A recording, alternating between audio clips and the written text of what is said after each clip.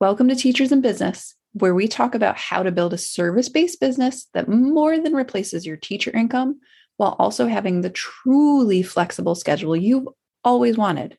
No more school calendars and bell schedules, no more 80-hour weeks, and no more being underpaid and undervalued.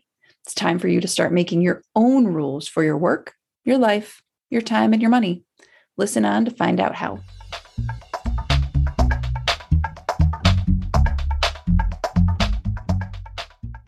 Welcome to episode 80 of Teachers in Business. I am Sarah Torpy. I am your hostess with the mostest, and today we are going to talk about celebration.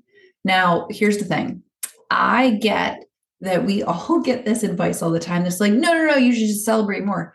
I give this advice a ton, so I am guilty, and it is fine. We all hear, but more celebration is better. More celebration, more celebration. Yes. You should celebrate yourself and you should be proud and you should be all of these things. And it sounds great. And also, how do you actually do that? Like for real? This is actually a question I ask myself all the time. It's a question I get asked all the time. I posted something in my LinkedIn feed just today about celebrating more and about how I think celebration is an ingredient to success rather than an outcome. And one of the first responses was something to the effect of like, I agree. And also, I don't know how to do this, which I totally understand. Because it really is more complicated, that it feels more complicated than we think. The lady actually said, I have no idea how to celebrate unless it's in a way that feels real, unless it's for something big. It's like we know how to celebrate a giant achievement, like we throw ourselves a party. We know how to celebrate a birthday. We know how to celebrate the end of a project. But what we're really not trained to do well is celebrate in between. So this is one of the things that I, as a business coach, spend a lot of time on with clients, because I really do believe, just as I said a minute ago, that celebration is probably one of the key ingredients of success. It's like the noodles in chicken noodle soup. It's like one of the three key things in there, right? Can't have chicken noodle soup without the noodles. Can't have success without celebration.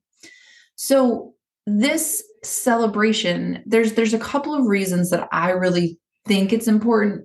A, because it's an ingredient, but also because it makes the trip to success more fun, more palatable.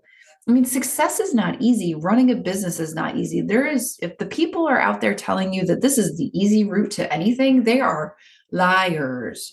And so this is hard enough without also being mean to ourselves about it. So easing the process, letting it be more fun because we celebrate more often is simply a more effective way to get to success, right? We can do it the miserable way. It's possible, but it sucks. And who wants to do that? The other thing is that I think more celebration comes from you knowing more about what's going well for you. You celebrate more. And when you know more about what's going well for you, you are less likely to get burned out. You are less likely to be overwhelmed and overcome with frustration.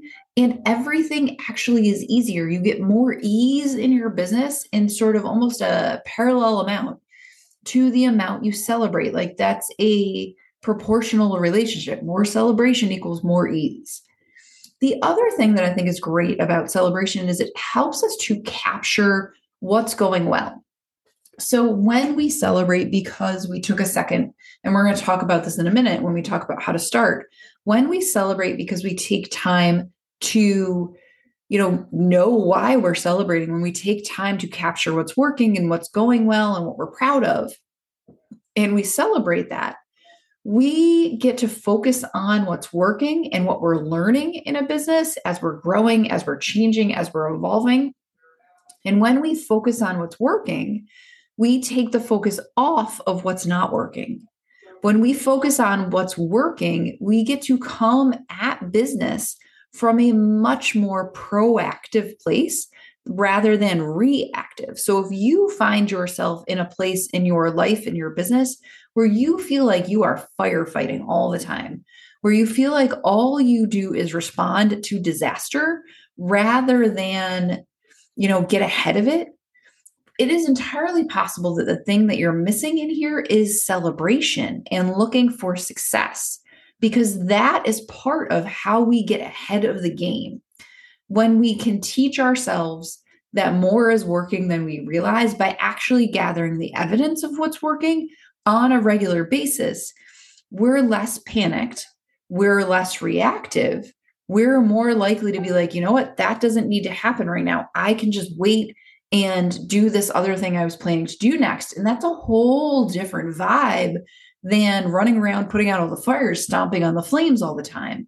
And it's way, way, way more productive, right? Okay. So there is, I actually could list you like an entire page worth of reasons why to celebrate, but the crux of this is how you start. So for me, this is a really hard thing. I have struggled. I still struggle. And I am someone who, as a coach for other people, leads every single conversation with a client with, okay, what's working? Talk to me about what's going well right now. Constantly. Any of my clients will tell you, sometimes they even bring lists because they know it's going to happen. And I still struggle to do this for myself. It is hard for me because I want it to be perfect. I want it to go on the timeline I want it to. I don't want to be patient, and I would like it all to be fixed right now perfectly. Thank you very much. So I have had to be really intentional about practicing celebration. And the way that has been most effective for me, and I've found this to be true with many clients who struggle with this like I do, is to start a practice where on a regular basis, you use a prompt in your journal, or you just make a list on paper and a Post-it note or whatever. And there are things like I think I have 4 or 5 right here. What are my wins right now? Like literally, and then just like quick and dirty list of what's working right now. What am I proud of today or from this week or from this month? I tend to, what am I proud of right now? And then once a week, I do, what am I proud of from this past week? What's working? Sometimes, like, that's the simplest question. It's 2 words. What's working? And our default answer is either I don't know or nothing. And neither of those are ever true. I don't know is never true. It's just you haven't given yourself the space to be allowed to answer yet. And nothing is never true, because honestly, there's always more working than you realize. I can dig it out of clients in a hot second. And they're always like, oh, man, I forgot about that. Or, oh, yeah, no, that happened too. And what cracks me up is like, as we go through calls, as I do it with my coaching group, as I do in one-on-one calls, it'll be like, here's my wins for this week. They'll come with their list. And then halfway through the call, they'll be like, oh, I missed one. Here's another win.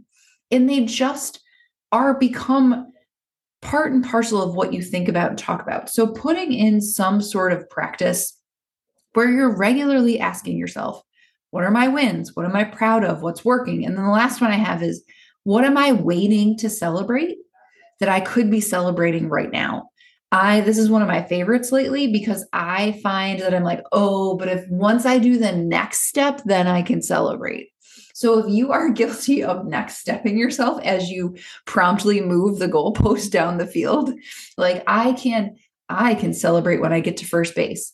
Oh, by the way, now I have to get to second base. Oh, by the way, now I have to get to third base. Like, it's just a moving target. And you can tell I've been at a lot of baseball games lately, because I think normally that would be a football analogy, but it's not. My son is in all the baseball right now. So what are you waiting to celebrate, waiting till you just get a little bit further that you could be celebrating right now because you're making progress, and all progress counts. Here's the thing. We tend to be like, oh, but that was a little bit of progress. Nobody cares what the score was. They don't care how much you won by. They care that you won, right? So you don't need to judge your progress as big or small. It's just progress. Progress is progress, friends. So start with asking yourself, even if you give yourself 2 minutes today to sit down and be like, all right, what's working today? Write the list, walk away, be done. It's fine. Start with that practice. Once you're doing that, or even, if you can do it right now, it's fine. Then the second step to learning to celebrate more effectively is all in your mind. Okay. So the first thing is an action. The second thing is a mindset. And the mindset shift here is to decide that you are worth celebrating right now. Truly, like, it is safe for me to celebrate. That sentence I have written down so many times. If I had $1 for everyone, I'd live in Bali, probably on like an island, and I'd be just laying on the beach, relaxing. You are worth celebrating right now, just as you are. It is that mindset shift. The other thing you can think is that you are valuable, that you don't have to be finished to be proud. And if you're not sure that you can think that, if you're like, I don't know if I'm worth celebrating, I don't know if I believe that, the thing to put at the front of it is it's possible. It's possible that I am worth celebrating. It's possible that I am valuable. I just had a client, have a thinking shift. She has a really hard time with the idea of herself as an expert. But so she was having a hard time with the thought, like, I am an expert and I am valuable. So what we shifted her to is, I am someone who has expertise that helps people. And then she was like, oh, well, of course I'm that. Oh, well, if a thought doesn't feel like it fits you, let's try something else. But, it's possible. I don't have to have a project complete to be proud of what I've done so far. That's true. Sometimes you get halfway through and you're like, this is the bomb and I'm not even done yet. You can be proud at every step along the way. And I say this as someone who spent all last weekend at little kid baseball games. My son is 8. They just played in the Mid-Atlantic Regional Championship. It has been a lot of baseball for a little kid. He's headed to the World Series in a couple of weeks. By the time this episode comes out, he'll be like just a week out of playing in the 8-year-old World Series, which is madness. But what I noticed over the weekend that I was sitting watching baseball is how much we celebrate at a game like that. We celebrate great pitches. We celebrate great hits. We celebrate good plays in the outfield. We celebrate misses. We celebrate mistakes. We pick kids up after they have a hard time. It's like, no, pick up your friend. Celebrate him for showing up. We celebrate them when they lose, when they win, everything in between. And somehow that's not okay for us in business, but it's okay for our kids. So what if you celebrated everything you do the way you would celebrate it for your kids? It would be different, I bet. So ask yourself what you have that's worth celebrating. You decide that it is worth celebrating. You are worth celebrating. And then you pick some kind of celebration. This is the place where people are like, well, I don't know what to do. Listen, I don't know what to do either. I had to make myself a list. So you can sit down and make yourself a list of the choices. I find it a lot easier to make these decisions when I have choices. I need a menu. So here's some of mine that you can borrow. One of them that I try to practice on the regular, that was homework from a coach at some point, was to set a timer on my watch for 2 minutes and to literally sit at my desk, close my eyes, and let myself feel proud. 2 minutes, letting yourself sit and feel proud, letting yourself sit and feel proud feels like an eternity. I'm going to tell you right now, it is hard for me to do that, but it is so hard that I know it's worth it. I'm getting a lot better at it. I can almost do 3 minutes now without like coming out of my skin, which is pretty good. But sit and let yourself feel proud. Think about what you've accomplished and feel proud. Just let yourself sit there. It takes 2 minutes. Okay. Another is I give myself guilt-free time, little tiny pockets of time. Like today, I took my smoothie at lunch and went and sat on the patio for 10 minutes. That was my celebration. I celebrated that I did all the things on my list this morning. And I was like, I'm going to go sit on the patio for 10 minutes. Go me. I have a coach I used to work with that she told every time you had something good happen, you had a dance party. And she would insist that we record them on video and share them with the group. So that was a whole nother level of separation. But, you can have little mini dance parties. They take 3 minutes. How long is a song? dance your little heart out for a whole song. It feels weird. And here's the thing. You are going to pick a way to celebrate and you are going to feel awkward as heck. And that is okay. We all feel awkward when we're starting something. I feel like a weirdo when I do this all the time. It doesn't mean it's wrong. You can give yourself a list of treats. Sometimes my treat is just sitting in the sun. Sometimes I get a celebration cookie. I made that a thing in my house. I have a special kind of cookie that I make myself that none of my family likes but me.